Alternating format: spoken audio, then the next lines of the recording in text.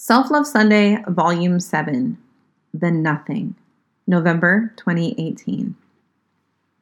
One of my favorite movies growing up was The Never-Ending Story. I loved the fantastical world it was set in with all of its creatures.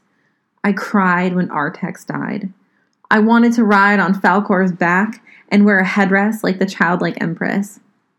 Then I rewatched it as an adult, which of course was disappointing, like most childhood movies tend to be. But through the adult lens, I was able to understand the movie's villain in a way I hadn't before. The nothing.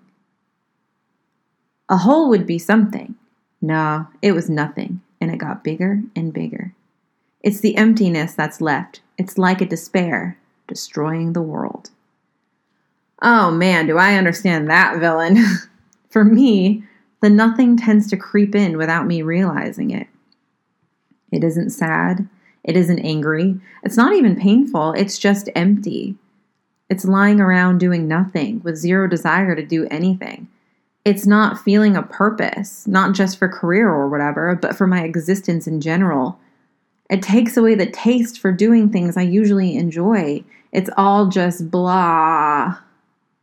I know there are probably many of you who can't relate at all to this, and I am incredibly grateful for that. Anxiety and depression are things I don't wish on anyone, but there is a very strong chance you know someone who battles the nothing. The person may never reach out for help. You may never know or understand what they need, because they most likely won't even know themselves.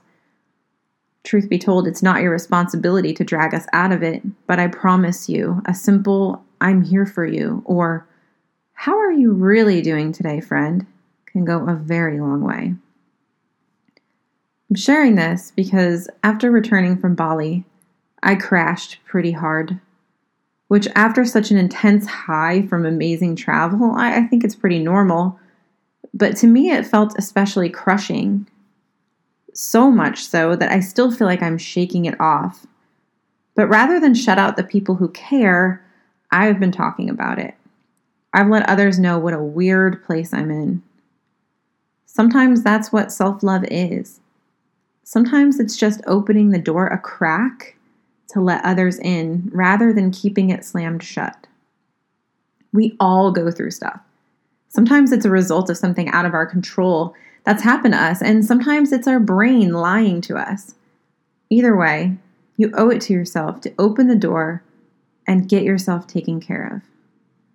Hugs and booty slaps. Your friend, Crystal.